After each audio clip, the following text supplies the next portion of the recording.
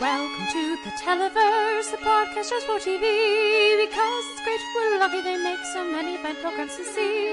Your hosts Noel and Kate like to debate the merits of all that they've seen. Comedy, genre, reality, drama, and anything that's in between. Welcome to the Televerse. Let's get the show.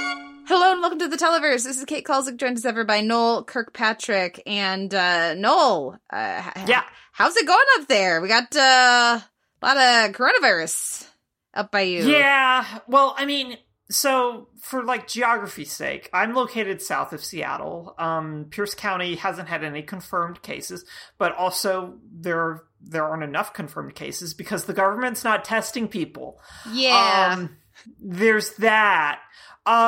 So, I mean, we're all generally okay. I mean, I don't know how it is in Seattle, because I haven't been to Seattle in a month. I know that things are pretty serious. UW has, canceled, going to class, basically, and everything is shifting to online for the next couple of weeks, as they wrap up. But for at least through this month. So it's really only a couple of weeks. But it's still sort of a gesture of how serious things are. The big news, though, I think that is finally, Kate, the Emerald City Comic-Con people, after kind of hemming and hawing for way too long, went, yeah, no, we're postponing this to the summer. And it was just thank you. Because why were you still going through with this? I understand why, because the logistics and everything there and of having a convention center booked and just figuring figuring that out is a huge, just my brain can't begin to fathom it. And there are a number of refunds and things to be offered. However, from a public health perspective, not a good idea to hold a massive fan convention during a pandemic. It's just not the best idea. So I'm glad that they finally sort of went, we're not going to do this. And we're not going to do this at the beginning of April anymore. Sorry about that. And I just went, good. Yeah. I've already been talking with my sister about, what are we going to do when they do the Comic-Con hotel sale in April? Because is Comic-Con going to happen? Well, I mean, Kate, here's the thing. By the summer, it'll just be magically gone. It'll be a miracle. It's That's just how gone. Disease works. Historically, It's how diseases work. And then they come roaring back and kill thousands more people than they did in the initial round. Because that's how the Spanish flu worked. The summer was great. And then in October, a bunch of people died. So, yeah, it's weird. It's a little scary. A little low-key-esque scary. Just because it's one of those things where at least I'm not going to speak for my partner, but that I'm very much resigned to this idea that we're going to get it. Just because of where we're located and just it'll eventually kind of filter out. So I'm just in my brain, I'm just okay, well, hand sanitizer's gone, but everyone can still get soap. So I feel we'll be okay. And it's just we're going to have a conversation this weekend that I'm going to initiate of how are we going to prepare for this in the event that something happens? Because I think that's a conversation everyone should at least be thinking about, as opposed to just making a mad dash for hand sanitizer and whatchamacallit, those Clorox bleach wipe things, which are helpful. However, they don't kill viruses. They don't kill viruses. And also you need to think about food. Yeah. So yeah, these are things to start thinking about a little bit. So that's kind of where I am. But I'm generally feeling sort of okay with it. My partner and I are both in that age range of if we get it, it'll probably be kind of not as severe. Even though both of us have weird body immune system type things. So we're generally okay. I think we'll be fine, but you'll be the third person to know because it'll impact the podcast. Yeah. If the Televerse suddenly goes dark, everyone, probably one of us is very sick. Right, which I don't know what's happening in Illinois or anything. So yeah. There have been some cases. The most impacted I am so far is not very much, but some of my students were supposed to have a school orchestra trip to Europe. Yeah. That's gone. Oh, that's done. That's done. That's not happening. That's not happening. So there's stuff like that. And obviously there have been cases in Illinois. There's a case in Chicago. So, the first cases in Indiana just got, announced recently. But, it's just, if you don't test for things, it's amazing how people don't have it. Yeah. So, it's funny how that works. It is funny how that works. If only someone had a plan for how to deal with that, which transitions us to our second bit of fun news this week. We are obviously, as listeners know, we are both Warren people. And so that was a fun and draining and not surprising, but still not fun. Bit of news this week. Is your household in the mourning period still? I mean, we were both like, my partner went into work late on the day that she announced that she was dropping out, which was Thursday? I want to say, yeah. Yeah. God, it feels so long ago. It was Thursday. It's easy. It feels like it's so long ago because there's been this really like amazing spurt of really glowing coverage about how amazing Elizabeth Warren is and what a great president she would be, and all of us Warren supporters are sitting like, yeah.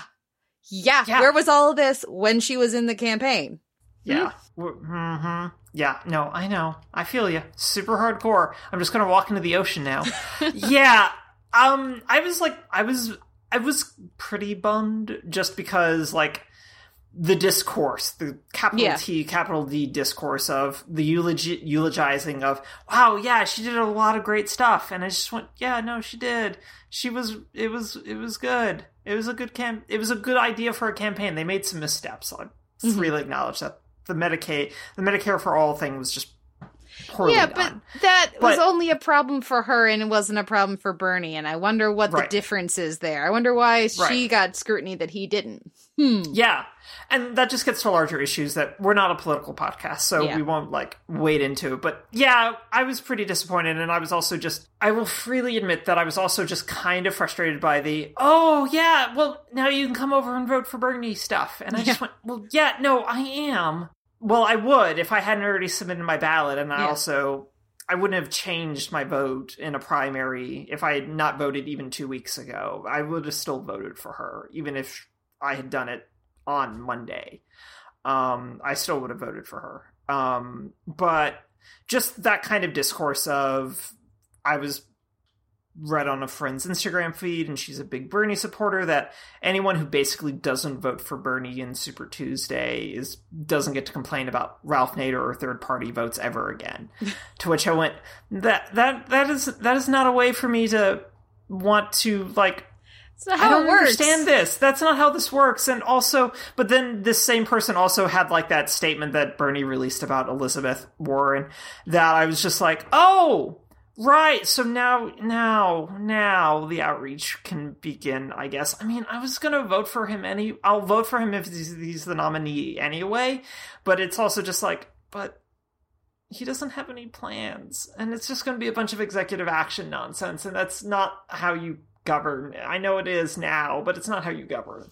Yeah, well, or also just this notion that, well, if you supported Warren, clearly that means you also like Bernie. It's like, don't you understand? There are a lot of people who supported Warren who also like Bernie voted for Bernie. That's why her numbers are so low. Everybody likes her, but people, for whatever reason, if they liked multiple people and one of those people was Elizabeth Warren, they tended to go with that other person. So the people who were still with Warren at this point don't like Bernie for various reasons. It's not an impossible thing. It shouldn't be an impossible thing to comprehend. And it doesn't mean that we won't vote for other people. It doesn't mean that we won't support the eventual nominee, but like the notion that it's a no-brainer that all the Warren supporters should all go for this candidate or that candidate. It's like, no. There's a reason when she was still so low in the polls, I was still a hardcore Warren stan, even though all the polling said that she didn't have a shot. I was like, well, I'm still gonna vote for her. Yeah. So. And I mean, a lot of that just like for like the Bernie folks kind of boils down to like a policy thing. And I understand that. But the rhetoric and the discourse around it and how he presents it, like even in 2016, I really heavily balked at this idea of a revolution because the way that the American system works, it's very resistant to the concept of a revolution, just deeply ironically, but also by design. Like, so I always kept going, even again in 2016, I was like, no, there's not going to be a revolution. There's not. That's not how any of this works. there will be incremental change. And if you want a revolution, then actually what you have to do is work locally and encourage that. And that's sort of like the key thing that also I see with like a number of folks who are just like, well, now we're going to vote for Biden. And I'm very much like, but he's just the worst on just all sorts of levels. So many things. Just all sorts of things. But if you're concerned about like issues of electability, then work locally to try to negate that. Mm-hmm. That's how I feel about it. Of like, if you're concerned about that, and I understand being someone from the Deep South, that's very daunting and difficult to do it. Be the change you want to see in the world, basically. But do it, and then if it still doesn't work, keep doing it, because like you can't just be paralyzed by it, because that's how gerrymandering and everything else literally bad that prevents voter suppression, that's how that happens. Mm-hmm. So I'm going to stop talking, because again, we're not a political podcast, but so we should talk at least about America Ferrera leaving Superstore, because WTF, Kate? Right? Okay, so listeners, that we had some not fun news, which we hopefully got out of the way. But also some WTF news, which was this America Ferrera thing. So she's leaving the show, which they announced after they announced the show had been picked up for next season. So Amy's going to be off the show next season. She is the star of the show. Amy is the center of the show. Now, granted, they have a very talented ensemble, but like, yes, this is very strange to me. Yeah, and I assume that they had to know that she was going to leave before they renewed it. I feel like they had to know. And so hopefully there's some sort of plan in place, but I do kind of wonder about like the show losing a center. Or how the Superstore looks after she leaves, because like you say, it's a really big, deep ensemble that's very, very, very good, but it still needs a core of some kind, and Amy has been that core really consistently. So I'm just really curious. I don't begrudge her wanting to go on and do other things and spend more time with her family and that kind of a thing. But from a show perspective, I'm very much of, wait, what does this show look like? And how does this show function without Amy? Because I don't know. I don't see quite how it does in the same way. And I don't feel like they've been building to that either. Right, this season, which is the other issue that they're going to run into real fast, because I have to assume that they've wrapped, or they're real close to wrapping, because I feel like 8 things are ending next week. Yeah. But Superstore's not one of them, but a bunch of things are ending next week. But anyway, it feels weird, and I'm not quite sure how the show functions without her. So I'll be curious to see. I'm still going to watch it because I really do like the show, and I like this cast, and I like the commentary that it has about working in the United States right now.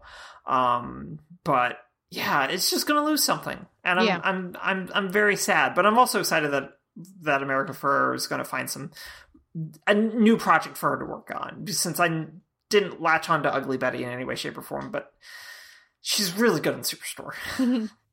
Yeah, it'll be interesting, but we'll be there to check it out. Our last bit of news here is not news, but it's worthy of mention, and let's end things on a happier note, which is happy birthday to friend of the show, Allison Shoemaker. Yeah, her birthday was Thursday, right? Yeah. So it was a nice bit of happy news in the middle of a bit of a not good news week for me. So happy birthday, Allison. Thank you for being awesome. Well, speaking of friends of the show, obviously we mentioned Allison. Also, of course, friend of the show, Caroline Siede is here this week on the podcast to talk about Doctor Who, because Doctor Who had its season 12 finale this week. Lots of things to say about that. It's like an hour conversation. We got into things, both the finale and the rest of the season. We start with like barely any spoiler free, and then go right into spoilers. Listeners, you've been warned. But always appreciate having Caroline on, and it was a lovely conversation. A lot to say. Yes. Yeah, no, a lot to say, but I think it was a really good conversation that deals both with the finale and with, whatchamacallit, the season as a whole. Yeah, and where we're at kind of with the Chibnall era and all of that. So, yeah. But right now it's time for some music. And listeners, as you know, every week we have a little bit of music from the week's TV. And in what I think is a non-Smorgasbord Best of the Year Televerse first, we're going to do this week. I wasn't going to not include Airport Sushi from SNL, but also we're going to be listening to the Vietnam coronavirus song as well.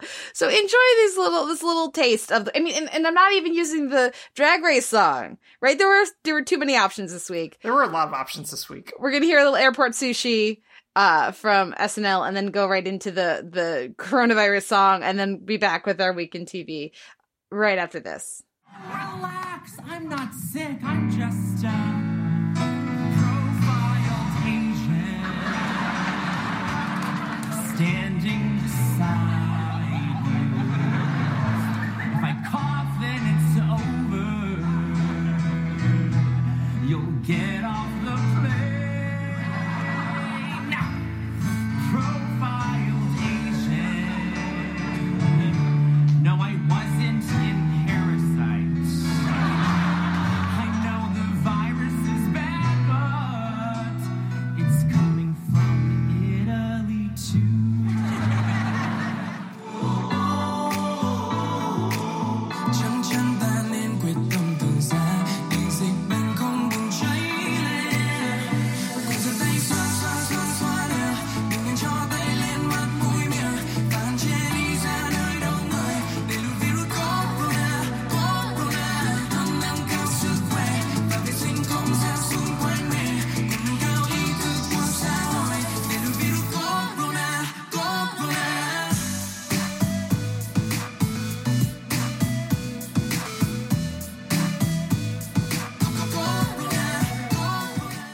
That was both the Airport Sushi, the third part of the John Mulaney musical SNL sketch series that hopefully will continue, and then also a bit of the coronavirus song from Vietnam featured this week on Last Week Tonight with John Oliver. Go seek that out if you are uncertain about coronavirus stuff or COVID-19 or what's going on.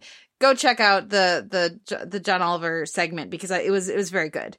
But for this week in TV, we're going to kick things off with Better Things, which had the season 4 premiere, Steady Rain, and She's 50. Then we'll talk a bit about Schitt's Creek, Rebound, and of course last week's episode as well. Then we'll go to The Unicorn, No Caroline. Or Caroline No. Then RuPaul's Drag Race had their season premiere, I'm That Bitch. So I talked a bit about it last week, but now we're going to really dive in with it. Then we'll go over to Black Lightning, The Book of War, Chapter 2, Freedom Ain't Free, and we'll round things out with Stumptown, All Quiet on the Dexter front. So first up is Better Things, and I just was swamped. I couldn't get to it today as we record. What did you think of the first 2 episodes? So they're really good. I think, and that's not a surprise. Better Things is really good show. It's hard to think that it's only in its 4th season, given how just amazingly confident it is. I think that the thing that I'm most excited about this season is the sort of capper to She's 50, which is welcome to my midlife crisis. As Sam begins to sort of deal with the fact that her kids are growing up and that her life is changing and that she is changing. So I'm really excited about if that's going to be the through line through this season. So both episodes are really good. The kids are still kind of like low key the worst, but also the best, which I think is, again, they're children. So yes, except for Max, who's much older, but not in college anymore. So, but no, I think that there's good things. And I was actually hoping you'd watch it because I wanted to get in a conversation about, Frankie wanting to have a quinceañera to honor the fact that they are on essentially what is Mexican land. And Sam going, no, we're too white for that. And also, you didn't have a bat mitzvah, so maybe you want a bat mitzvah. And just like doubling down on this concept of, no, sweetie, we're white and Jewish. Mm-hmm. You can't have a quinceañera. And but it's cultural appreciation. And I just went, wow. That's amazing. It's such an awkward, weird conversation that I'm just like, I really wish you would watch it because I really wanted to see your take on Yes. But both episodes are really, really good. There's a really great capper to a joke in She's 50 about a story that Sam tells all the girls about needing to drive shift in the event of a zombie apocalypse. And the cap to that in a bit of casting is just so good and perfect. That I can't stand it. Mm-hmm. So it's really good. And there's also just like a little bit of career stuff left over from last season that's circulating in this season. So I'm really optimistic, but that's not a surprise. The show was really high on my best of for last year. So I'm hoping that it'll be really high next year too. It's off to a good start. Yeah, I'm excited to watch it. I mean, I was already, but now I'm even more so. So yeah, I'm intrigued. So thoughts on this next week.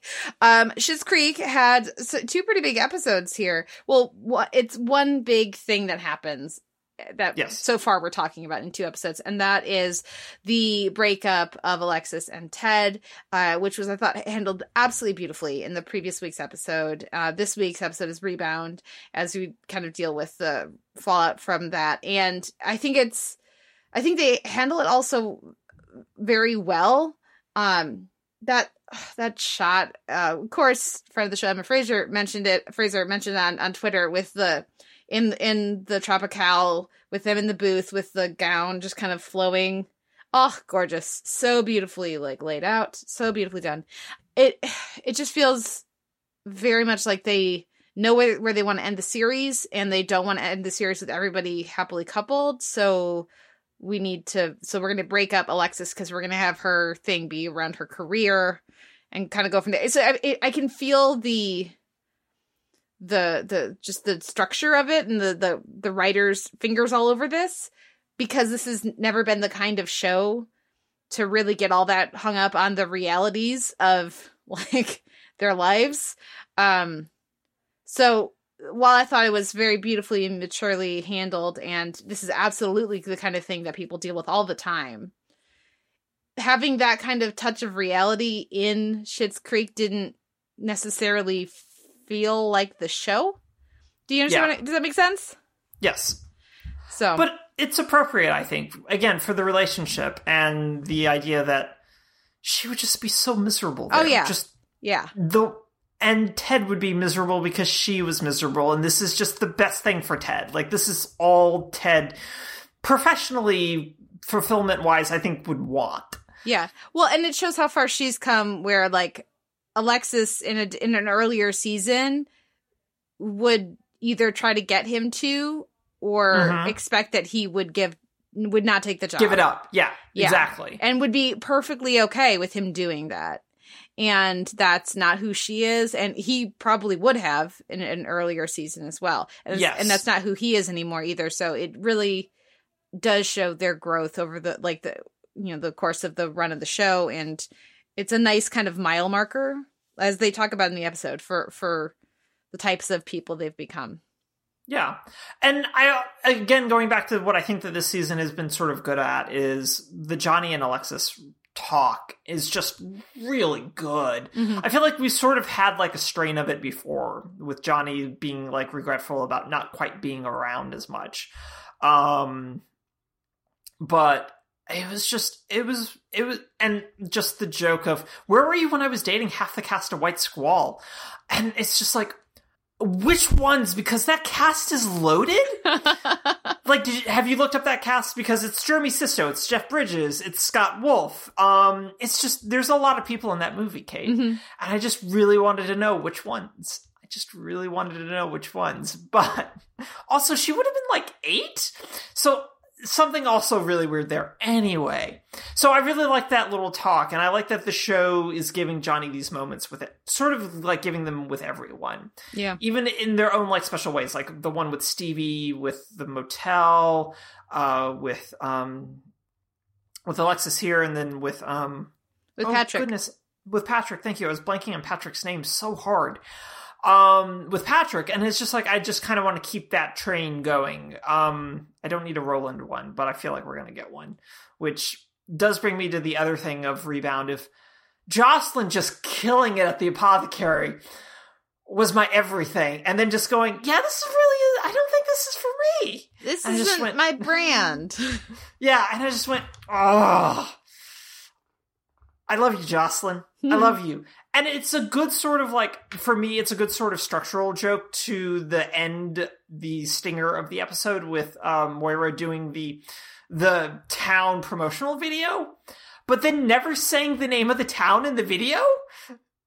It's just like, oh, it's so good. It's just like delicious. And it's sort of like the best little bits of the show for me, all kind of rolled in one. So I really, really liked Rebound.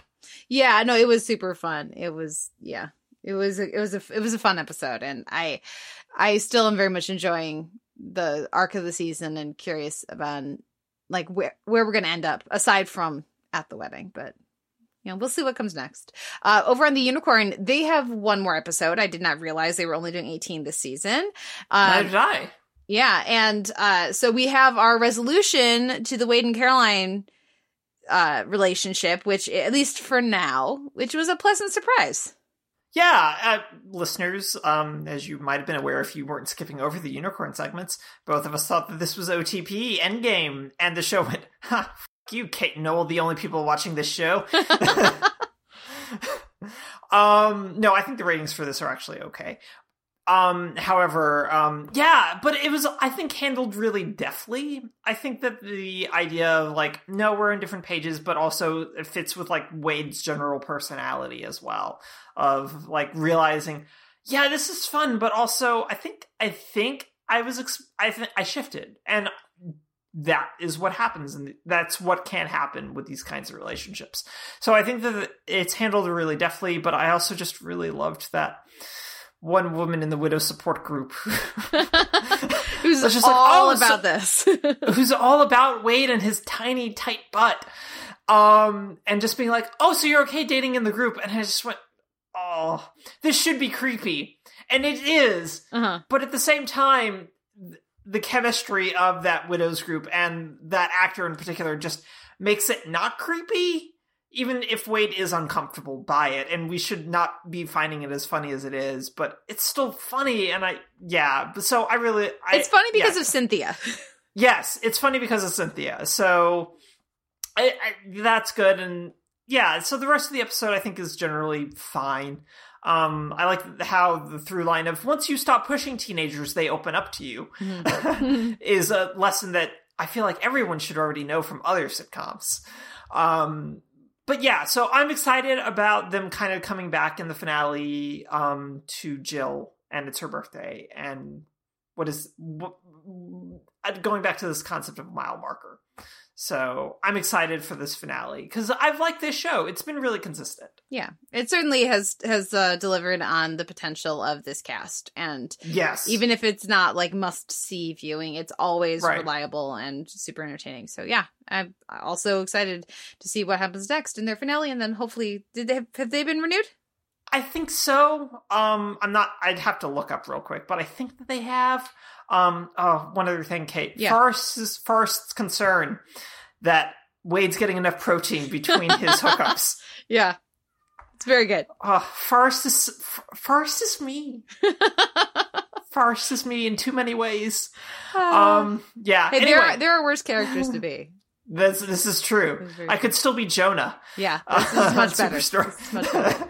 Let's go over to Drag Race and I'm That Bitch, which is the first premiere, the actual premiere, but the first half of the queens that we meet. I'll also give a brief preview of episode 2, and we'll talk a bit about the big Drag Race news from today.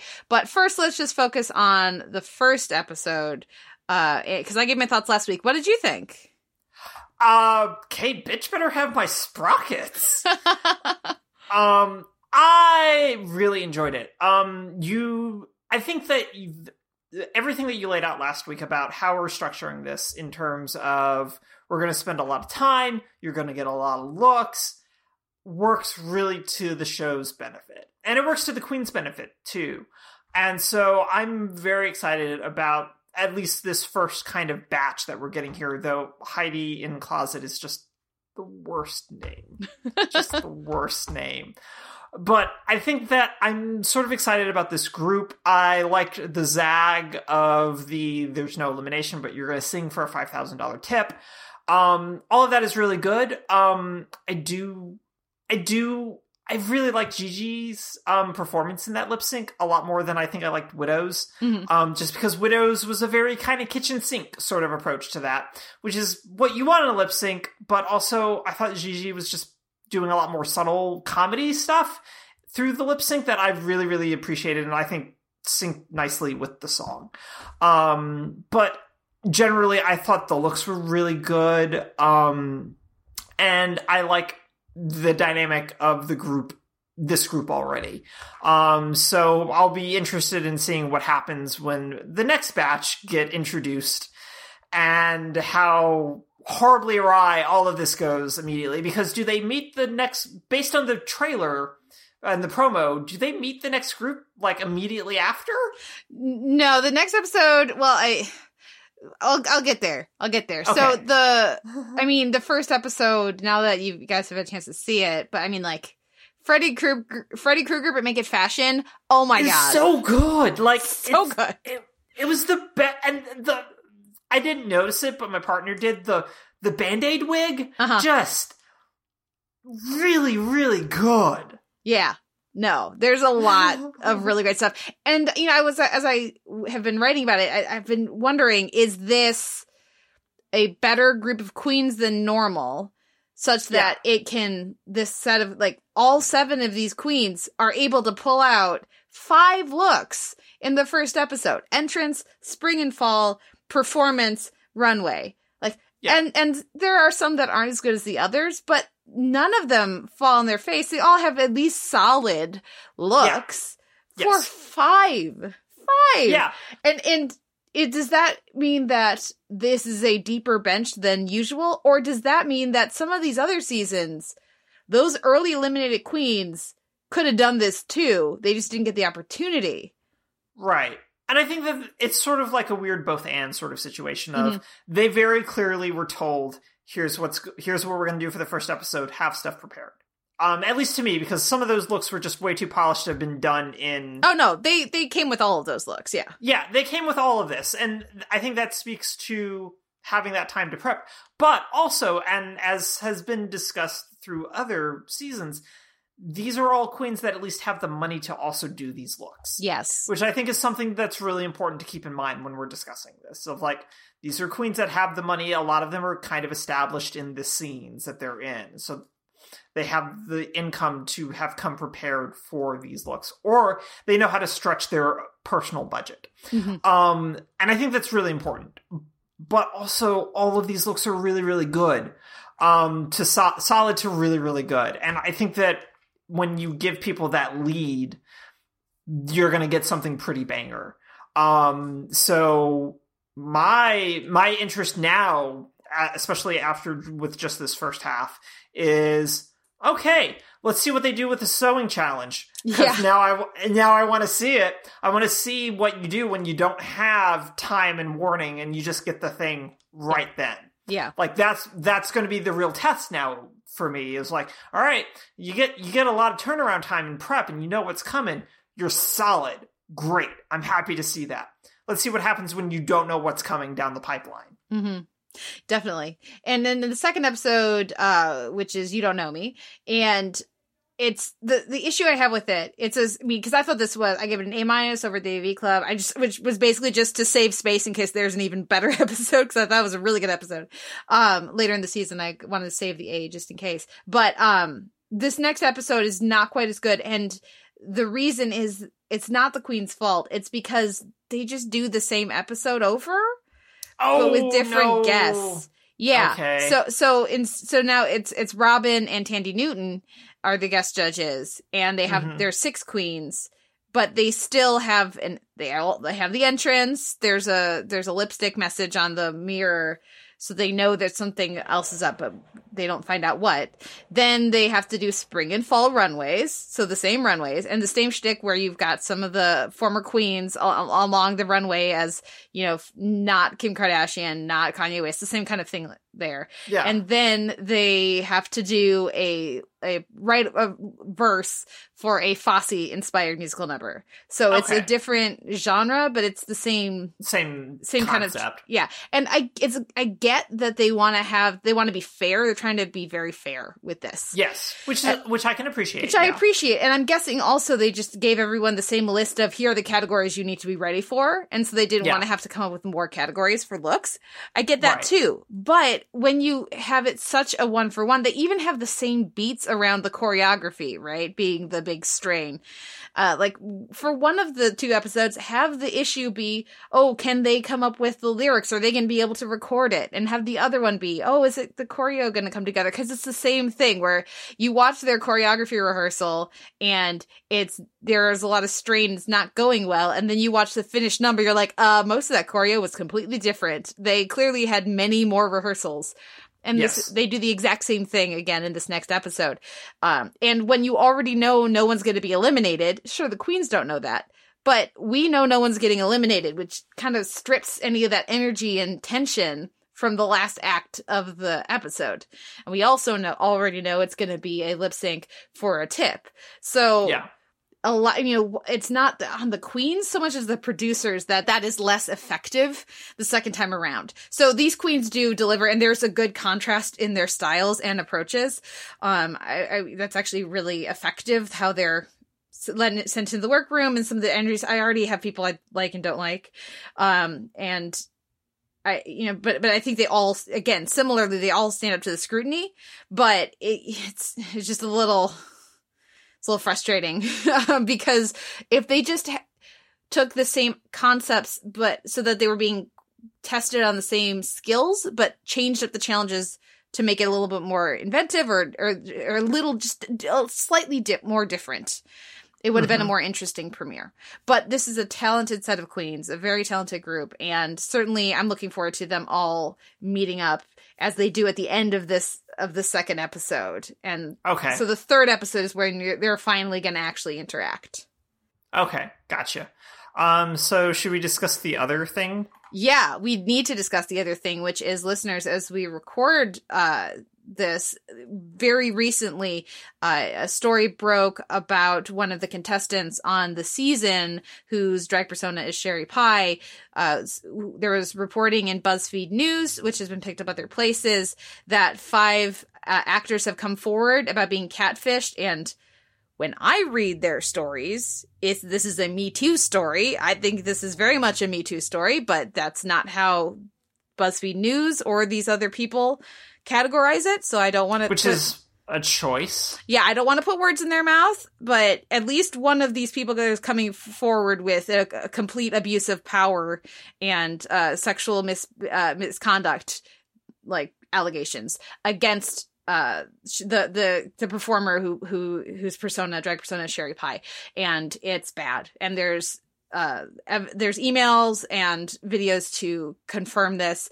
The performer has put forward an apology on Facebook that doesn't go into specifics and doesn't acknowledge specific wrong acts, just mistakes and hurtful behavior and things. So the show has disqualified that performer, but of course this was all filmed last year. So that performer, if they are in the top 4, will not be performing they will not be invited and not be performing at the finale. So they are disqualified from the show, but the show will air as it was filmed. Yeah. And also worth mentioning is that there is a sexual assault allegation against Britta, the drag performer who plays Britta. Now, this is from several years ago, which and it has resurfaced on Facebook with an anonymous post. And Britta, the actor, the performer whose drag persona is Britta, I don't know their actual names. I apologize, guys. Jessie Havea is Britta. Yeah. Goes by Britta. Performs as Britta. Yeah. Thank you. And it's Joey, something with a G for Sherry Pie. Anyways, that they have come forward with they've denied the allegation, and that's all we know. There is not other reporting about this, but you can find more information online. And what this just says to me is, I know that the show always wants there to be more secrecy around who's been cast, but after the allegations against Silky and some of the previous performers, how do you not start vetting your people? Because at least this stuff with the performer does Sherry Pie was known. Was not like it was not a deep dark secret. It was there were rumblings in the drag scene, and that you can find, like, when they were first cast, people were talking about stuff. So, you know, just like vague things. But if your show, if your brand is and your like hugely popular show was on the line, you'd think that you would do more research. I don't know. What do you think? No, I think that it's a failure of producing and casting, that this is what's happening. So that's kind of where it is. It's just, this was a failure of producing and casting. Especially in regards to Sherry Pie. If the allegations were like really kind of clearly known, then it's like, then you should have been aware of it. Yeah.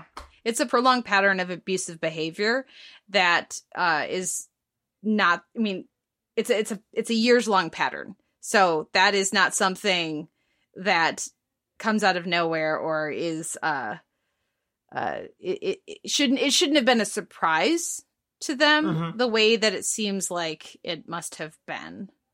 Yeah. So agreed. We'll see if this shapes the show. I mean, I personally think it's completely appropriate. Eliminating them from the competition. I don't know if it'll be enough to stem backlash that will likely happen as more people find out about this. But it'll be interesting to see what the show does moving forward. Yeah. And it also just kind of goes, well, I don't really need to care about what Sherry does in anything going forward now. Yeah. Well, and that's the thing. Sherry's very good. Sherry does a very good job in the first episode that she's in, but doesn't change anything. Right. Yeah. I mean, you just don't need to pay attention to it. Yeah. Any other thoughts on Drag Race? No. So I'm all set. Let's move to our next episode, and that's Black Lightning, the Book of War, Chapter 2, Freedom Ain't Free. So we're going to talk more about this next week when they have their season finale. We forgot that they only had one more episode. So that affects our comments last week about the pacing, because as soon as we realized that, we were like, oh, that explains all the pacing, because there's one more episode. Oops. Yeah. I felt very stupid, listeners, when I was watching the episode and went, Chiron across the bottom went, season finale, Black Lightning, next week. And I went, wait a second. And then I rewound my recording and went, oh, well, I feel like an ass. And texted Kate and been like, did you know that the finale was next week? Wait, what? So this changes a lot of like everything we were talking about last week. Yeah. Yep. But I like this episode. I thought it set things up well. I enjoyed the surprise with the wedding. I thought that was sweet, and we'll see what happens. The wedding that didn't technically happen. It didn't happen. So yeah, I think that all of a sudden some of their choices click into place. It's like, oh, okay, we got it. Yep. Yeah. We got one more episode of Wayne Brady. That makes more sense. Like, which is exactly what we said last week. We're like, I think we got one more episode's worth of this character. And yeah, it's the finale, the big showdown. So yeah, there's a lot of interesting stuff here. There's a lot of fun, but I don't really have more to say until next week, I think. Right. And the only thing that I want to say for me about this episode, apart from Wayne Brady's really good in this episode and the expansion and circulating in his more of the comic book backstory for the character, I thought worked really well. But I am very tired of this show having Jennifer Runoff do something really impulsive that is supposed to be helping and then just doesn't work. And I'm just like, stop doing this show. You need to stop doing this. It's bad for Jennifer, but it's also bad for the show.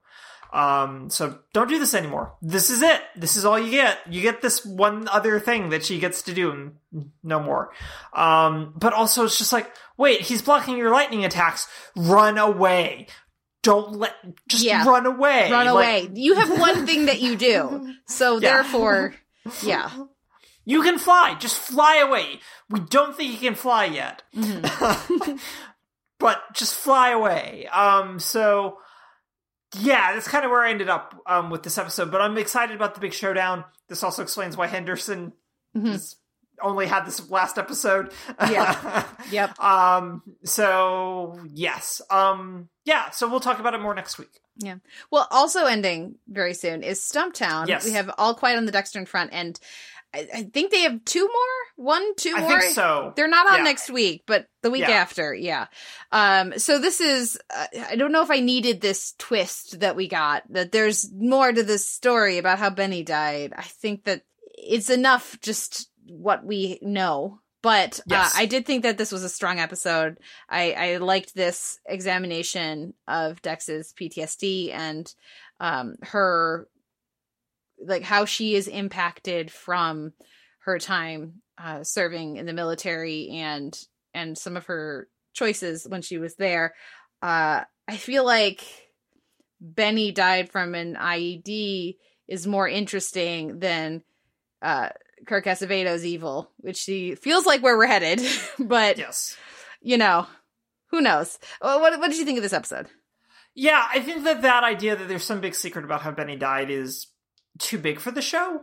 Mm-hmm. Like, it's not a show that needs that. Everything that is sort of, like, connected as it is right now, I think generally works well. They still don't know what they're doing with Cameron Manheim, and that's a problem because Cameron Manheim is terrific, and I really like that character.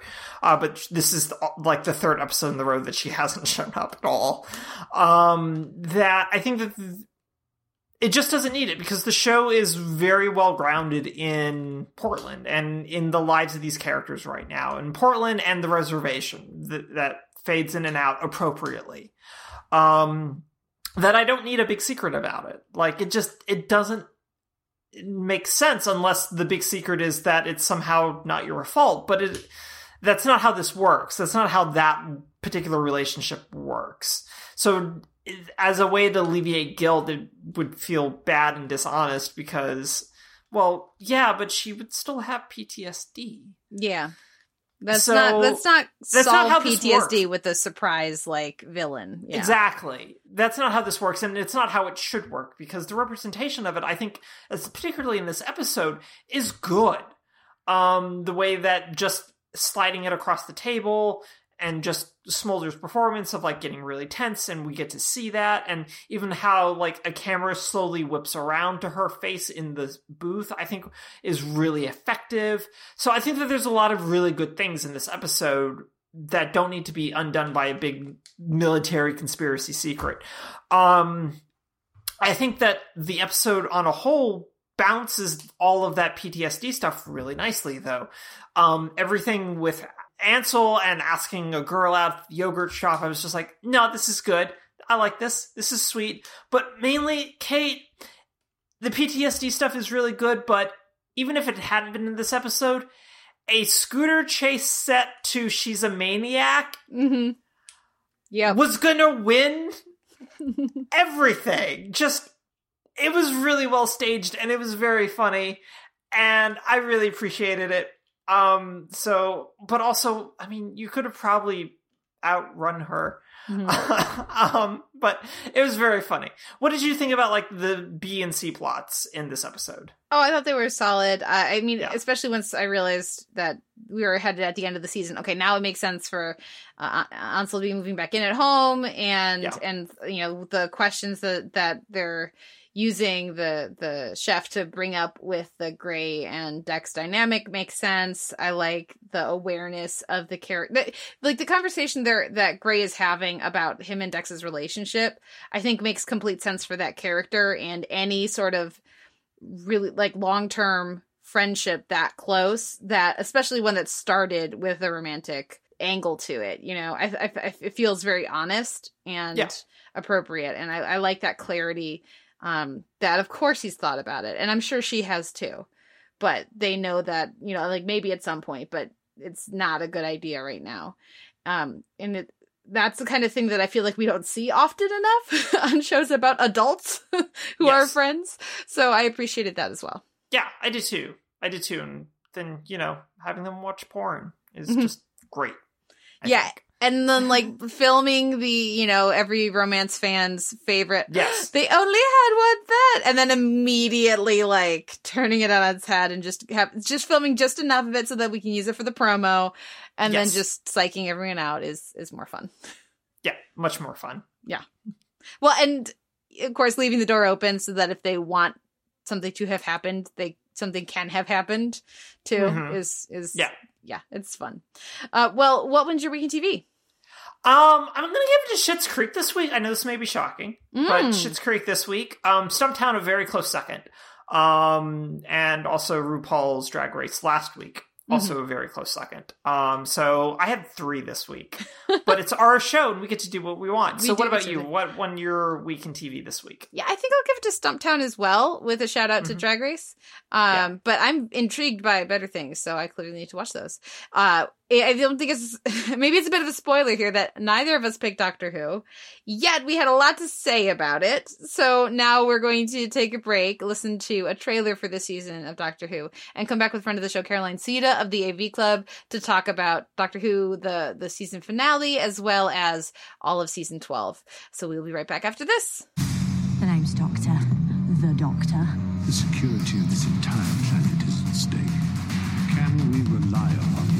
I'm not where I wanted to be, but I can work with this. From Joko. What? I don't suppose you've seen anything weird around here. You believe this is a human? What's the plan? You trust me, don't you? Have I got to answer that? Where are we?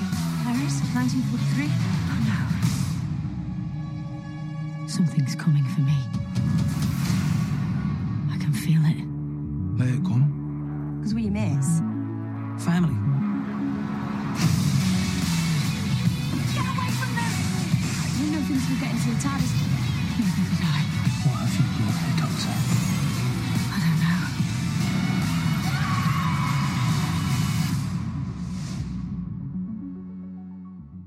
We're back with the Televerse. This is Kate Kulzick, joined as ever by Noel Kirkpatrick, and it's the end of an eventful season of Doctor Who, and y'all know that Noel and I have our thoughts, but we knew we needed another authoritative voice on the subject, so of course we had to ask back friend of the show, Caroline Siede of the AV Club. Welcome back to the podcast, Caroline. Thank you for coming out to talk Doctor Who with us, because, like, there's a lot. There's a lot to talk about. There's a lot that happened this season. Thank you guys for having me on to try to break it all down. I mean, I feel like we have more questions than answers at this point, but I'm excited to chat about it. Definitely. Listeners, dude, we're not gonna I guess we'll each do like one sentence here without spoilers, but there's gonna be spoilers. So while we allow those who for some reason thought we would talk about Doctor Who and not talk about all the massive spoilers to find the stop button on their podcasting device, I guess one sentence each, non-spoilery thoughts on the season. Caroline, go first. I'll say that I think if people sort of tuned out after season 11, I think it's worth revisiting season 12. It does feel distinct in its own way. I don't know if it's entirely successful, but I think it's worth checking out and seeing if this season might be more your jam. Okay, Noel, what about you? I actually really agree with what Caroline just said. I think that this is a very Doctor Who season, especially compared to last season. And I think that there's plenty of things to sort of like about it, but I do agree with Caroline also in that I don't think it was entirely successful, or as successful as I found last season anyway. Kate? Yeah, I agree with both you guys. I think I ended the season more mixed than you guys did, I'm guessing, which we'll get into shortly. I was really frustrated by some of the choices at the end of the season, but I do think there was a lot of really great stuff in this season. There was a lot of really interesting choices, and while some of them did not work, Orphan 55, most of them I was on board for, and certainly it was like there were some of the most exciting moments of my TV viewing this year, like this calendar year, were from Doctor Who. And it's been a while since I could say that. So it's certainly something, if you checked out in season 11, maybe check back into a few of these, like read some of the log lines and jump into an episode that like you're intrigued by. Like if you're like, ooh, Tesla, I like a lark, then maybe check out that one. Or if you like the Cybermen, maybe check out that one. Those episodes. But like there's some really interesting and good stuff here, and it's nice to see Chibnall really start to put his stamp on the show, for better or worse, or for better and worse. And we're going to get into that now. So you've had time to stop your podcasting devices if you don't want to be spoiled. Full spoilers from here on out. So, I'm actually going to throw to Noel first. Because Noel, I know you really like the Cybermen. I do really like Cybermen. It's true. I really did not like a lot of the finale. Mm-hmm. Because the Cybermaster thing is just stupid and dumb, and the palette instantly rebelled for me. I just immediately was like, oh my god, this is so stupid. Why are we doing this? Oh my god, this is so stupid. I don't want this peanut butter in my chocolate, etc. But I was like, and I don't know, I'm not sure how Caroline feels, because I haven't read your review yet. But I know Noel, that you like peanut and chocolate butter. Oh my goodness, chocolate and peanut butter. So, did you like the delicious combination, or were you similarly repelled by it, like I was? So first, I just want to say that metaphor-wise, chocolate and peanut butter are fine. In actuality, the two things do not belong together, and it is an abomination against chocolate that you would pair peanut butter with it. Wow, this is going to be the hottest take of the day, I think. Yeah. I don't think it can get hotter. Yeah. No. So I don't love it. I don't love it. I appreciated how very extra the Time Lord Cybermen were. Because that just Art Deco Gallifrey Finn and with the capes, it's very good. But I just didn't latch onto it in any way, shape, or form, especially after we had spent so much time with this lone Cyberman that we, whatchamacallit, Assad, is that his name? I think Ashad, yeah. Ashad, yeah. Yeah. Who I really, really enjoyed, and I kind of hated how, like, the Master sort of sucked up all that oxygen from him. And so, yeah, I wasn't crazy about it either. And I was very much like, wait, but why do you need an army when you've got a whole, like, death particle? I'm confused, Master. What are you doing here exactly? Your whole outfit is very good in this episode, but what are you doing exactly? So I think that's where I kind of ended up on it. I really liked Haunting, and I really liked Ascension, but then Timeless Children, I just kind of went, the Cybermen just kind of felt a little inconsequential to the narrative, and I was a little frustrated by that. So that's kind of where I fell on it. I was just like, I like the idea, I think, but just the execution of it never really came to life for me, because they'd be unstoppable. They'd just be so unstoppable. So you had to stop them right now before they became too unstoppable. So that's kind of where I ended up, is like, it was a neat idea, but I don't know that it meant anything. And I didn't really like it. So. Okay. Caroline, how about you?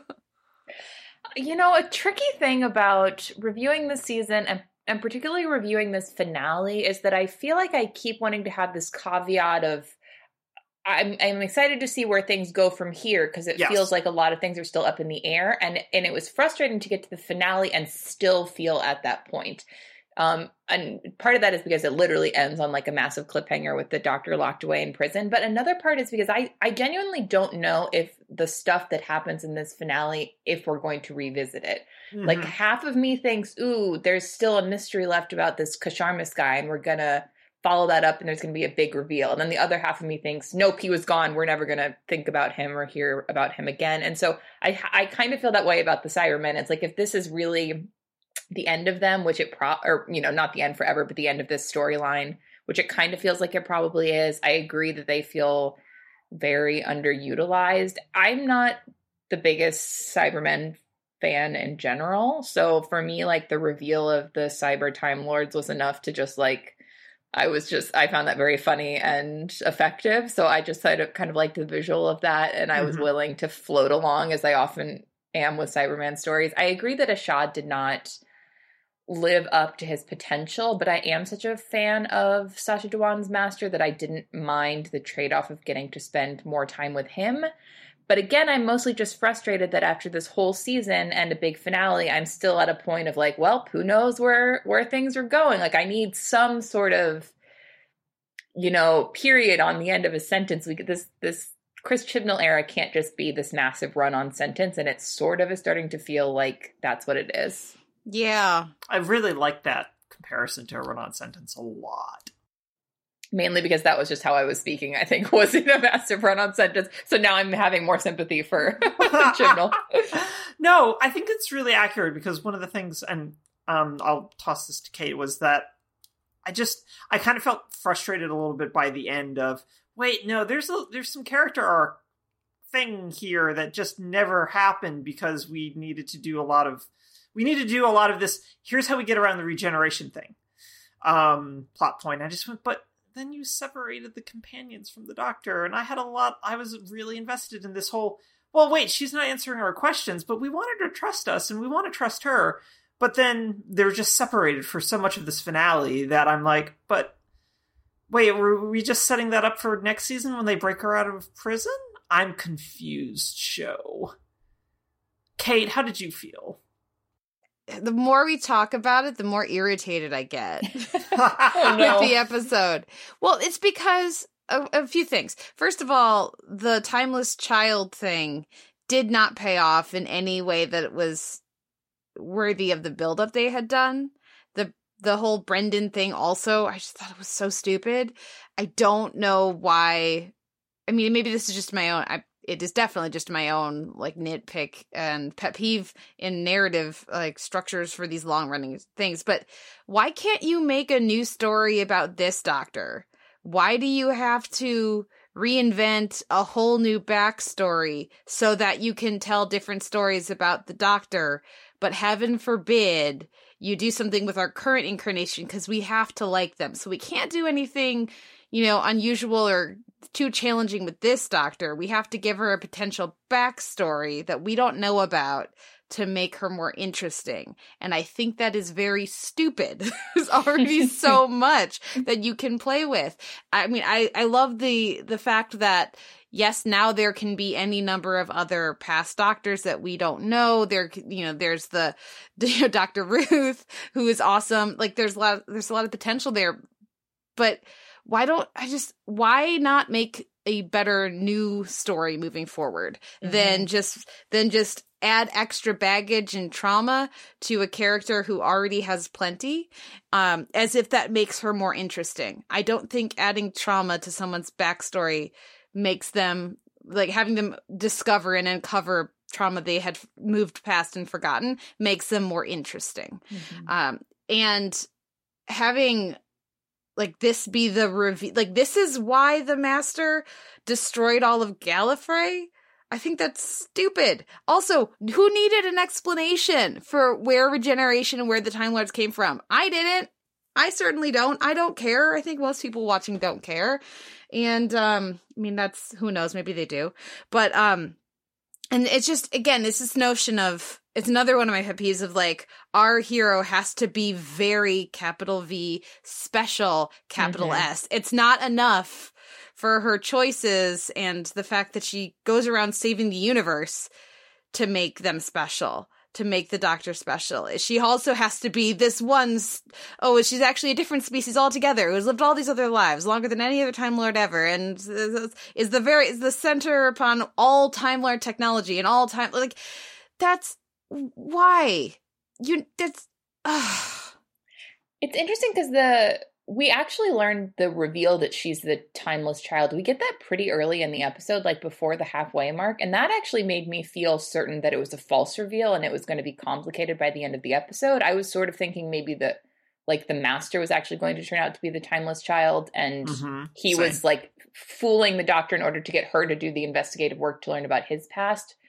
Or in some way, it felt like we were in for something more. And I think part of the reason I was okay with the episode as I was watching it was because I was like, okay, we're building up to something. And it's only in retrospect that I realized it was really just a lot of exposition. And it was a lot of exposition that we we didn't know it for sure, but it falls into place pretty easily with what we've, the clues they've dropped throughout the season. And I think I'm not necessarily against adding this to the Doctor's backstory, but it's frustrating that we got, a whole extra long episode that was just about confirming sort of what we already knew or could have suspected without showing us what it will be like going forward. Because I think there's potential for this to be cool going forward, but we just don't have any evidence either way. And I think one of the most frustrating scenes in the finale is actually when we see the Ruth Doctor, Dr. Ruth, sort of manifested in the Matrix, and our doctor is talking to her. And that is a conversation where literally our doctor is asking questions where I was like, girl, we clarified this in the opening 5 minutes of this episode. Why are you asking these questions that we already know? And that sort of stuff makes me nervous because I want that scene to sort of, she says to Dr. Ruth, like, wait, is it possible that you're one of my forgotten past lives? And I was like, yeah, obviously. Why? That is clearly what you are. We don't need to ask that question at this point. And that sort of makes me nervous that seems like a scene where you could have moved this forward to show how this will, impact the Doctor moving forward, hopefully in cool and innovative ways. But we really haven't seen that yet. And that is sort of really frustrating, especially I rewatched this episode for this podcast and I was like, yeah, this is not one that is being that multiple viewings are giving me more. It feels like it's all pretty surface, all pretty over-explained within this episode. Why would this undo the Doctor? Well, I guess they kind of get to the point that it doesn't, which also sort of makes the episode feel slightly more pointless. But why would the Master think that it would? Is what on the scale of things, yes, obviously it's shifting the ground underneath of her, and it's but why would, it was implied earlier in the season that this reveal would make the that the Master's actions would feel appropriate once we learned what the Master had learned, that it was this massive betrayal. And granted, from the Master's perspective, that in his logic, of course it's an appropriate reaction, and he would think that the Master, or he would think that the Doctor should feel the same way that he does. But the way that it played at the time was not like it's the Master's weird perspective that's making it seem like you will agree with the Master, but that the audience should be with the Master on this, and that didn't land at all. And then it's just, again, like you're saying, you're waiting for, okay, but it's actually going to be something else, something more interesting. And they're like, no, we just wanted to add layers of Dr. Secret Agent to the backstory, so that I guess we can uncover a whole. I got bad. I mean, as someone who enjoys the Bond movies more than I should, I got layers of oh, are we seriously trying to also not just do an homage in Spyfall, but make this a big part of the backstory too, a shady organization that's off the books, and you don't need all of this. The Doctor is already awesome. There's already so much. I don't know. Noel, where are you at with all this? Yeah, I feel that it's just really pat. There wasn't an escalation, so I don't need to reiterate what the two of you have said. And I think that for me, this idea that it was going to just overwhelm her, I think, is grounded in the Master's concept of, that thing that you loved, Gallifrey, they just did terrible things, and I just went, they just murdered you over and over again, and then they stole from you and all this kind of stuff to make their civilization. And I just kind of went, I feel like the Doctor's relationship with Gallifrey is already really complicated. And so suddenly finding out that they experimented on you over and over and over again to build their society, I feel like at some point the Doctor just goes, no, that makes sense. They're assholes. That's the kind of thing they would definitely do. Yes. Yeah. And I say this as someone who is not particularly steeped in Whovian lore in any way, shape, or form. But I know enough to know that the Doctor's whole thing with Gallifrey is no, they're a bunch of dicks sometimes. It's why I left. That's just kind of how their relationship with Gallifrey works, and I just kind of accepted that. So this idea that this is what was going to unmoor them, I think unmoor her, was just grounded much more in the idea of the Master really projecting it onto the Doctor, since the Master just being really obsessed with that whole like paralleling, and that the idea that a part of the Doctor is inside of him, he just can't deal with. And I think that that's sort of like the most weirdly successful of this episode, is how the show both writes and how Dwan plays that deep suicidal tendency within the Master, I should say, that I think just provides an actual sort of dramatic moment, provides a series of dramatic moments in this episode that is otherwise kind of lacking them. But he just destroyed all of Gallifrey because he was just like, no, you built it on this thing that I hate. We can't have nice things. I'm kicking my ball and going home. And well, but also the Master doesn't hate the Doctor, right? Like it's maybe this is again just my connection with the show going back through all the classic Doctor and Master relationships. The Master is obviously they're enemies, but they're also friends, and the relationship is far more complicated than that and far more interesting than that. Also, the Master doesn't need a reason to do something that violent and dramatic. The Master has killed entire planets over and over again. So for me, what works best is this notion that the Master is just like looking for an excuse to play with fire and to destroy everything. So like that makes more sense to me than it being like this justified anger and betrayal, or even just like the thing about the endless void and where the drumming comes from the RTD era. That makes more sense as a reason for the Master to want to destroy Gallifrey than this reveal. But I actually think one of the biggest flaws of the episode was making the Timeless Child mystery important to Gallifrey as opposed to just important to the Doctor and the Master. Because I actually do understand, like, if you learn that you had, essentially amnesia for a huge chunk of your life, that would be an unsettling experience, even if you're confident in who you are now. So the Doctor side of things I can relate to.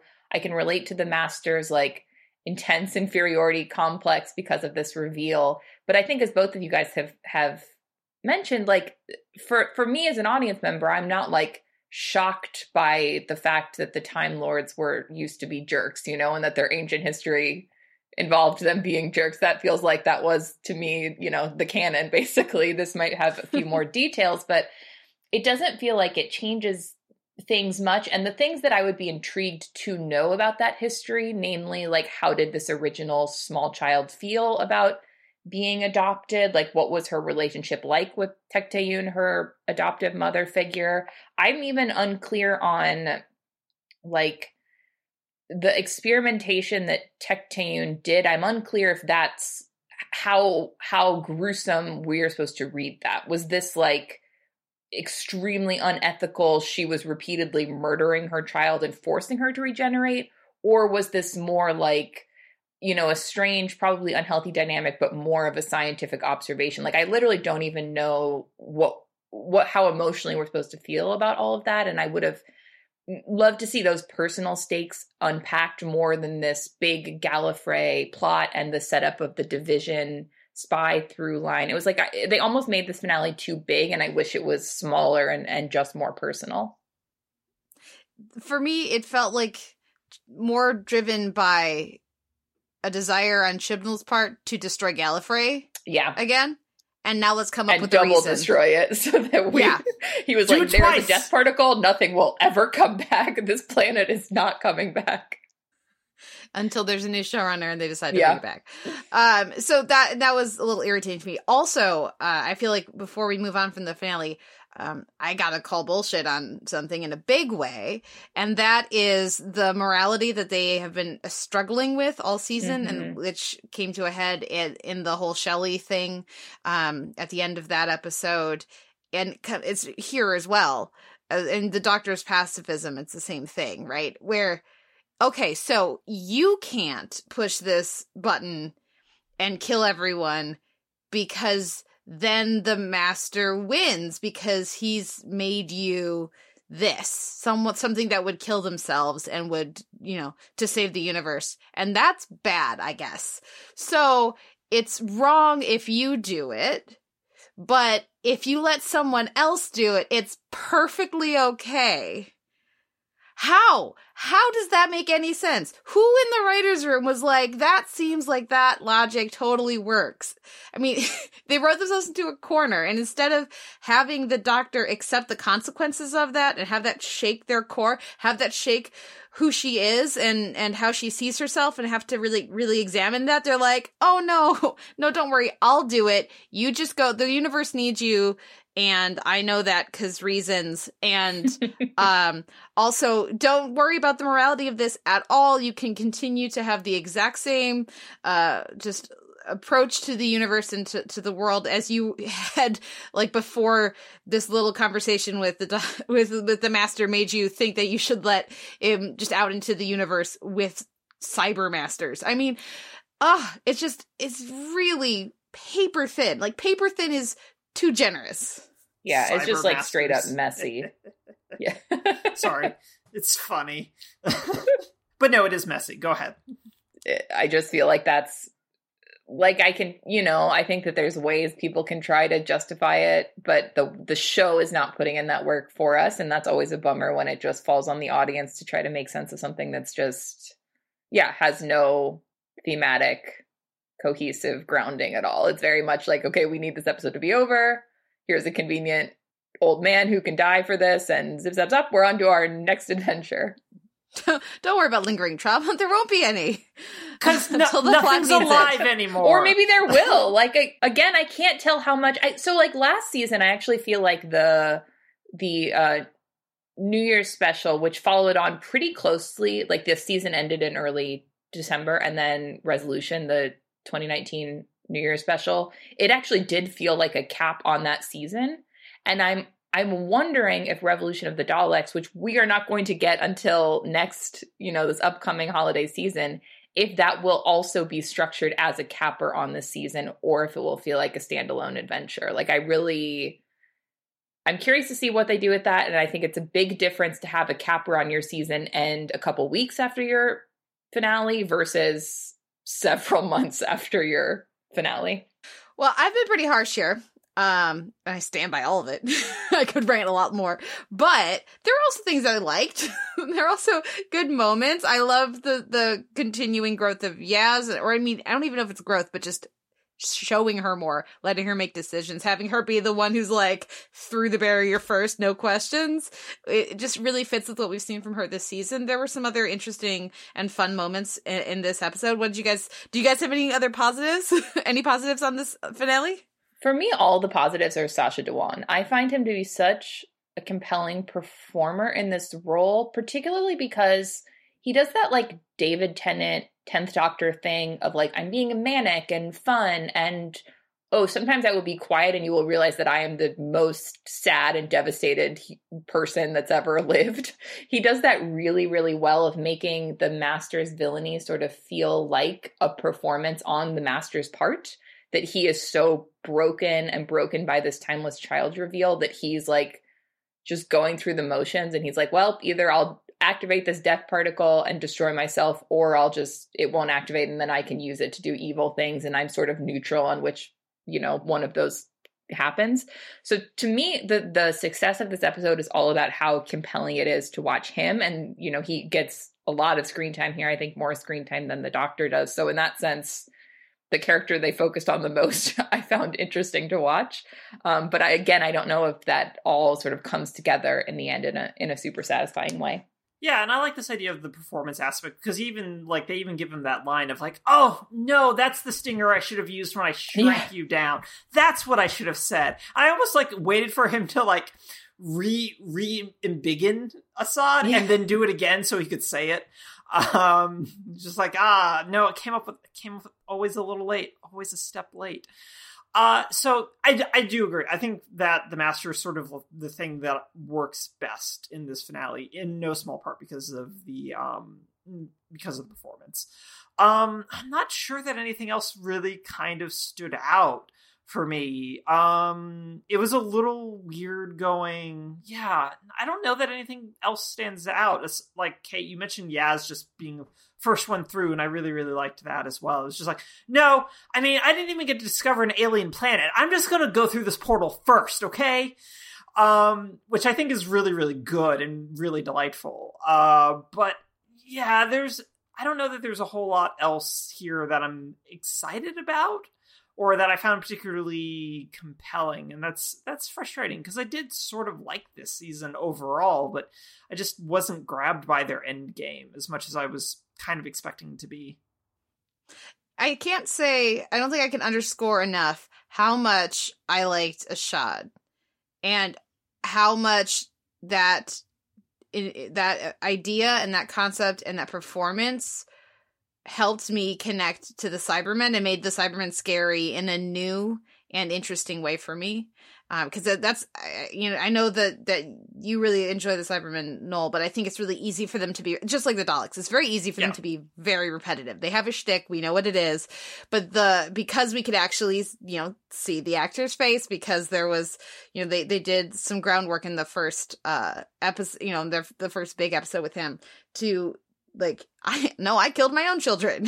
They really sold that kind of figure in it's the same way that they kind of resuscitated the Daleks with Dalek back in season 1 of New Who by just having one, and if there's just one, what would happen.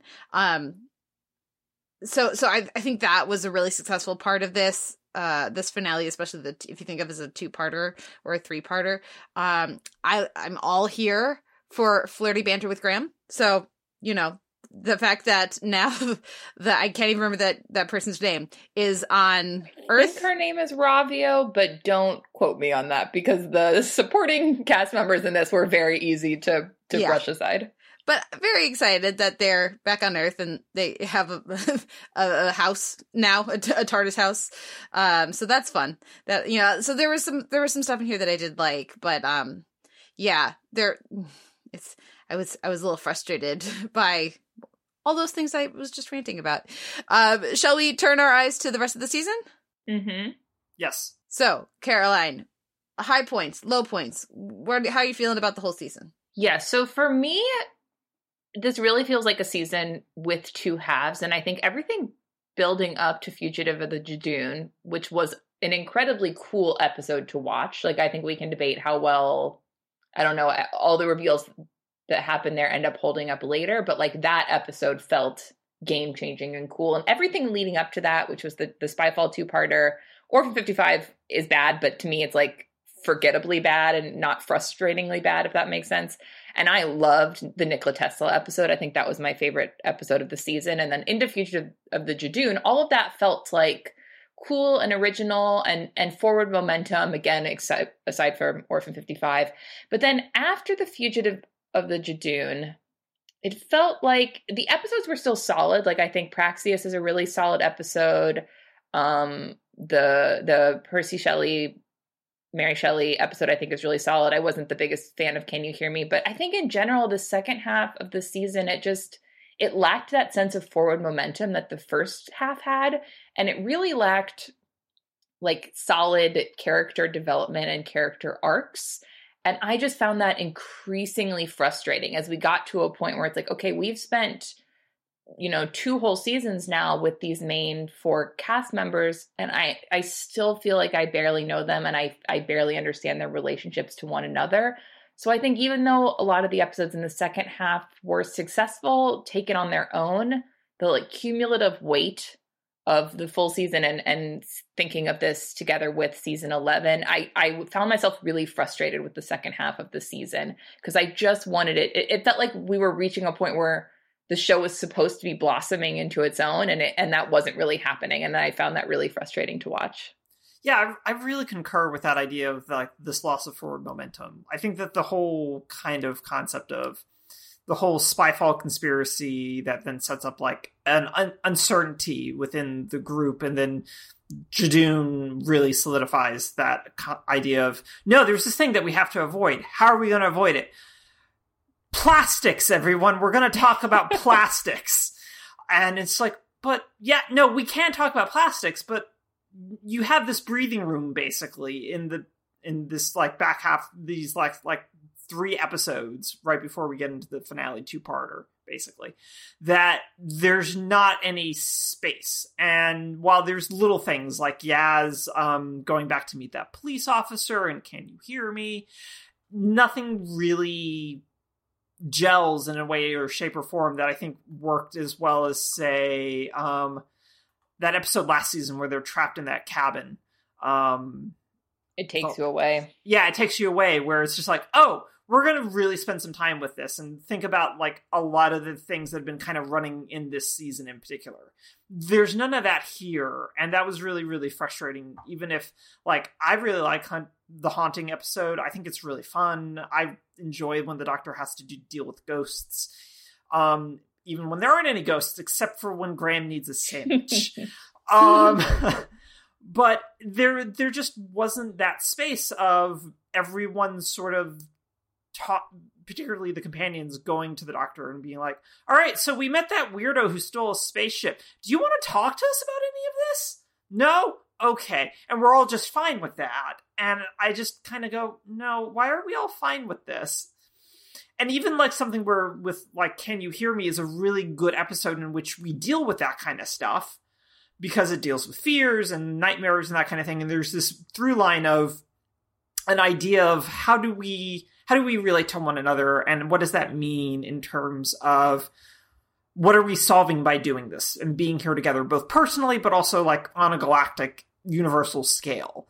And there's just none of that there. Like there's a little bit of it with Graham, just a smidge. And then that really kind of lovely conversation that he has with the Doctor towards the end that I think is really, really great. But there's just not enough there to motivate everything. And it just kind of felt like Praxeus, Can You Hear Me, and The Haunting of Villa Diada just didn't really mesh into anything coherent. And that was really kind of frustrating, even if I think that both Praxeus and Haunting are really solid, like Caroline said, on their own. I think they're really good. But that they just don't do anything other than be really good. And I think that's their biggest problem. I think we're getting into a bit of a theme with the Chibnall era at this point. I think we've had enough of it that we can start making connections. And when I look through these episodes, there are a number that really stand out to me. In the season 11, of course, I would point to the historicals, which I think are terrific. I still love Rosa. I still love Demons of the Punjab. And I still have a pretty decent sized space in my heart for Witchfinders. Oh, God, just bring Alan Cumming back all the time. And in this season, again, there are these really compelling and interesting standalones, like Can You Hear Me and its discussion around mental health. Like, I think there's some silliness there, but what it's trying to do, I think, is laudable, and I think it does a good job. It's really compelling TV for me. And I like the ghost story part of Haunting of Villa Diodati is great. I really like that episode until we get to the completely ridiculous ending with, like, the argument that Percy Shelley is worth, the lives of billions of humans in the future, or that any one person is, and how that's supposed to be a very pro-doc. I guess if he had just taken the onus to be like, no, I'm making this choice, the Doctor would let him, because that's the kind of thing the Doctor lets people do all the time. But I guess only in the past is it an issue. Sorry, I still have frustrations about that. But when it comes to the overall like arcing themes, like good at building suspense. Fugitive of the Jejune is fantastic. It's so fun. It's so compelling. It's so evocative and effective as it's building the suspense to its reveals. But then there's no there. Mm-hmm. And it's an interesting contrast to, like RTD and Moffat eras, because RTD would do really great arcing and really great like building of the season themes, and then in the end it would be a bit too silly and not really stick the ending, but the emotional stuff would be very effective and resonant. And then Moffat, I mean, y'all have heard my complaints about Moffat. Brilliant on certain scales, and then eventually emotionally completely flat and lifeless for me. And so with Chibnall, we're getting something that's an interesting kind of either meshing of different instincts of both of them, or maybe its own complete different thing where it's like standalones, very interesting, really good setup, but then neither the through line of the RTD era with the emotional stuff to pay off or the clever plot mechanics that work so nicely in The Best of Moffat. Instead, it's like, it's just the different priorities around who we're going to celebrate as worthy historical figures, about which topics we're going to discuss, about which elements of Traveling with the Doctor are what we're going to center the show on. But then not enough legwork to support any of the eventual big moments that, if they did land, would be incredibly compelling. Yeah, it just sort of all feels like, I don't know, it's like slipping through my fingers somehow. You know what I mean? It's like, it's hard to hold on to what the big, meaty thematic ideas of this season were. And I think generally in the RTD and Moffat eras, you could say, okay, I sort of can look back on the season and see what they were trying to do, even if it failed.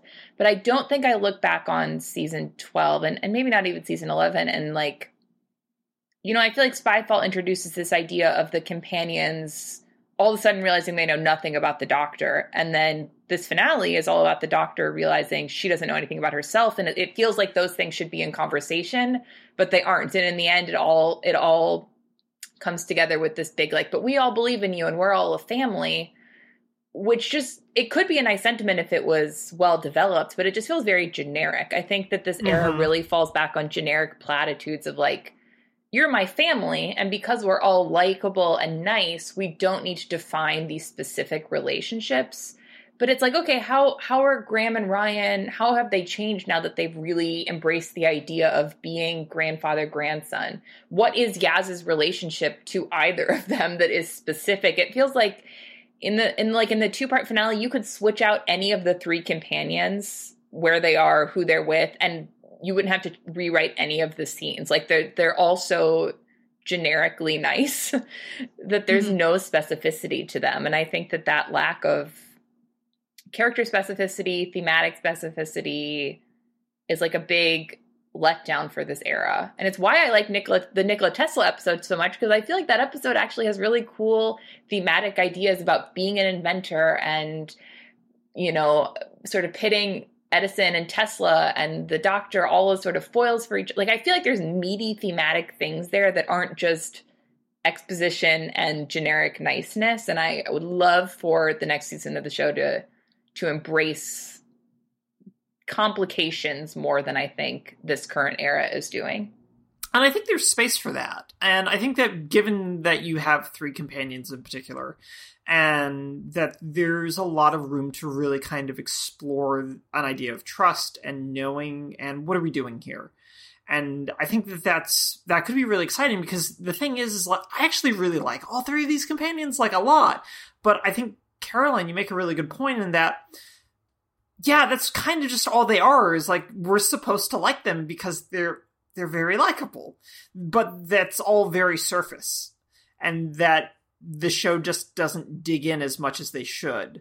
Because even like this idea of the ramifications of Ryan like leaving his best friend alone for so long, it gets glided over really kind of too much, and then he's kind of fine by the end, or as fine as he's going to be as far as the show is concerned.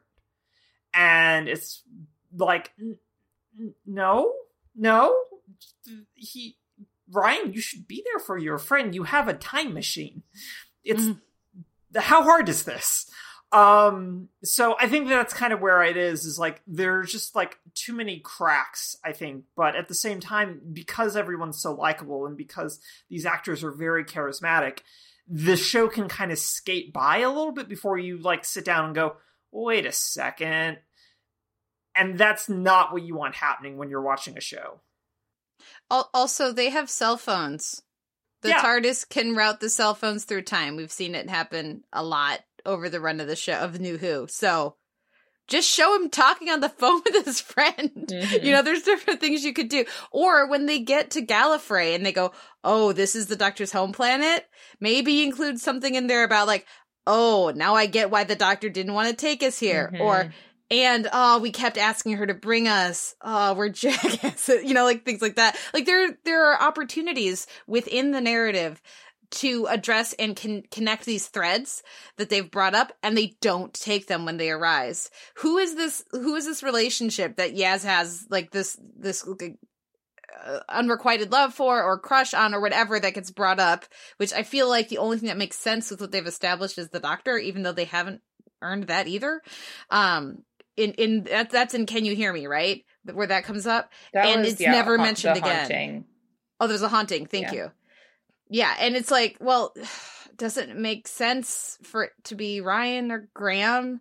So I guess the doctor or someone we've never met before, and it's too significant of a thing in this episode to be someone we've never met before, but also it's not earned at all. Like, it's frustrating when you watch a show do so many things so well and then not seem to notice or take care with details that could elevate the whole series.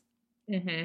I took that conversation in particular in Haunting of Villa Diotia, which is between Yaz and Claire Claremont, Claire is in love with Lord Byron and trying to figure that out. And I took it less as Yaz saying she had a crush on anybody and more just equating the experience of traveling with the doctor to sort of the experience of, like, you know, being in love with this person that is both good and bad for you. And actually that idea, I mean, I think that's an idea that fuels a lot of New Who, is like traveling with the doctor is good. And it is also very, very bad and very traumatic and very toxic. And I kind of wish that this season would lean into that more. Like, I think that the season heads that direction, but then it pulls back to, like, we're nice and we're a family and everything's fine. And it's like, no, like, maybe if you've been traveling with and doing all these things and seeing multiple exploded planets, including your own, maybe you would be a little more traumatized, and maybe it would be interesting to explore the darker things that the companions have experienced, rather than, like, Graham and Yaz might die and their only conversations are, we'll get through this because we get through everything. Like, it'll be okay as long as we're together. And, you know, maybe there should be more by the second season in, which is, you know, this is far more than we've gotten with a lot of the RTD companions, were one season companions. And it just felt like they had much more complicated emotional journeys than we've gotten with Graham, Ryan, or Yaz so far. Yeah. Well, certainly I know we will all be back next season, and with the special whenever they air at either Christmas or New Year's. Are there any things that you guys are hoping for in this upcoming special or with the show moving forward, or any final thoughts on season 12? I would not mind a major shakeup to the companions. I don't know if that means some of them leave, they all leave, I don't know what the answer is, but I think, okay, we've had 2 seasons with this solid dynamic, and it would be cool to do something different with that. Because I think to some extent it feels like they've reached a plateau with this 4-person TARDIS team so far. So I would not be mad if, and I do really like these actors. I do really like these characters. They're all super endearing. And you said charismatic, Noel. I think that's a great word. But, companions have their time. They come and go. That's kind of the premise of the show. And I wouldn't mind switching things up, using the holiday special as a chance to switch things up and maybe give us a new team or new companions or something for season 13. I like that idea of shaking them up, even though I do like all of these people. Just because hopefully it would maybe make the writers realize that they need to really start engaging their characters. But since we've got the Doctor in a prison in space, I just have 2 words for both of you. Wentworth Miller. And I think that's what needs to happen here to help her escape from this prison. And I don't care. I just want it to happen. And in my headcanon, it already has. Mm-hmm. Can Wentworth Miller have a cold gun? Yes, he can. I'm here for that.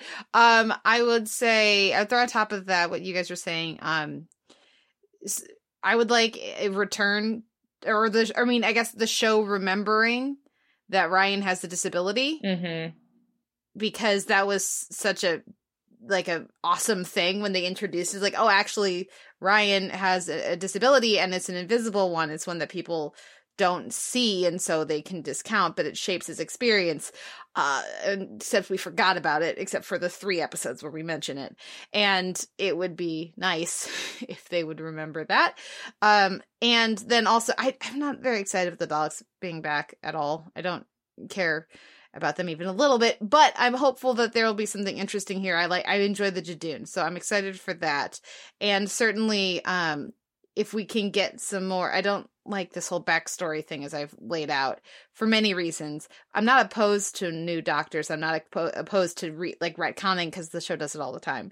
But if we can get more Dr. Ruth, that'd be great. Yeah. And I also kind of need Jack to show up and punch the doctor in the face for not listening to him. And then immediately, and then it can go from there until by the end of the episode, I'm sure they're flirting again. But, I really would appreciate some sort of thing with Jack. Also, shout out this season to the best cake on TV. Which is maybe my 3rd favorite thing in the Fugitive of the Jadoon. And that's saying a lot, because there's a lot to like in that episode. We do have to say, Captain Jack came back this season. That is a very, very cool thing that happened this season. It happened so early that it's easy to forget, but how cool that happened. Props to the show amazing for pulling that off, and props to John Barrowman for leading that charge for so many years. 10 years off the show. It's just amazing. Okay, well, final thoughts. I'm less optimistic than I was last season, but I have not fully lost my optimism that the Chibnall era and the 13th Doctor era can turn around and do something really, really cool. I will remain tentatively optimistic for the future. Great. Noel? I'm always in the middle lane, typically with Doctor Who, in terms of even when people are really, really liking, I'm very much in it's good. It's good. I'm not as deeply connected to the show as a lot of other folks are, and I'm okay with that. So I think that for me, I am also optimistic that they can pull something out of this, but if not, I'm not going to be particularly upset. I'm just going to be low-key disappointed, which is arguably worse, but in this case, just kind of a shrug. So I'm hoping against hope that they take the year off and recalibrate, but we'll see. Okay. And yeah, I feel like I'm ready for some time off, and I got very excited for a part of the season because I was like, oh man, Doctor Who's back is must watch, can't miss TV, until then it let me back down. I was really climbing on the season, and then it let me back down by the end. So I'm ready for a break again, but I do enjoy this cast. I do enjoy some of the instincts of this creative team, and I would love to be pleasantly surprised with a clearer focus and vision in the coming season. So yeah, I'll go with Caroline. Maybe it would be nice. Fingers crossed. Let's hope for it. And bring Nikola Tesla back. And bring Nikola Tesla and Captain Jack back. Well, Caroline, thank you so much for coming back on the podcast. We always love having you here. Where can our listeners find you and your work online? Yep, you can find me on Twitter. I'm at Caroline Siede, and I write stuff for the AV Club. You can find me there too. And listeners, of course, you can find a post for this episode over at theteleverse.org, where you can leave us a comment and let us know what you thought of the week's TV. You can like our page on Facebook and start up a conversation there. You can email us at televerse@gmail.com. You can find our M4A chaptered feed and MP3 unchaptered feed up in Apple Podcasts. And we're also in Stitcher. We'd appreciate ratings and reviews either place. And you can find my RuPaul's Drag Race recaps, write-ups over at the AV Club. And I am also on Twitter at the Televerse. And Noel, you are? At Noel RK. Thank you so much for a great week, Kate. And thank you, Caroline, for coming and talking about Doctor Who with us. Thank you guys so much for having me. This was super fun. Thank you all. We'll be back next week with another episode of The Televerse.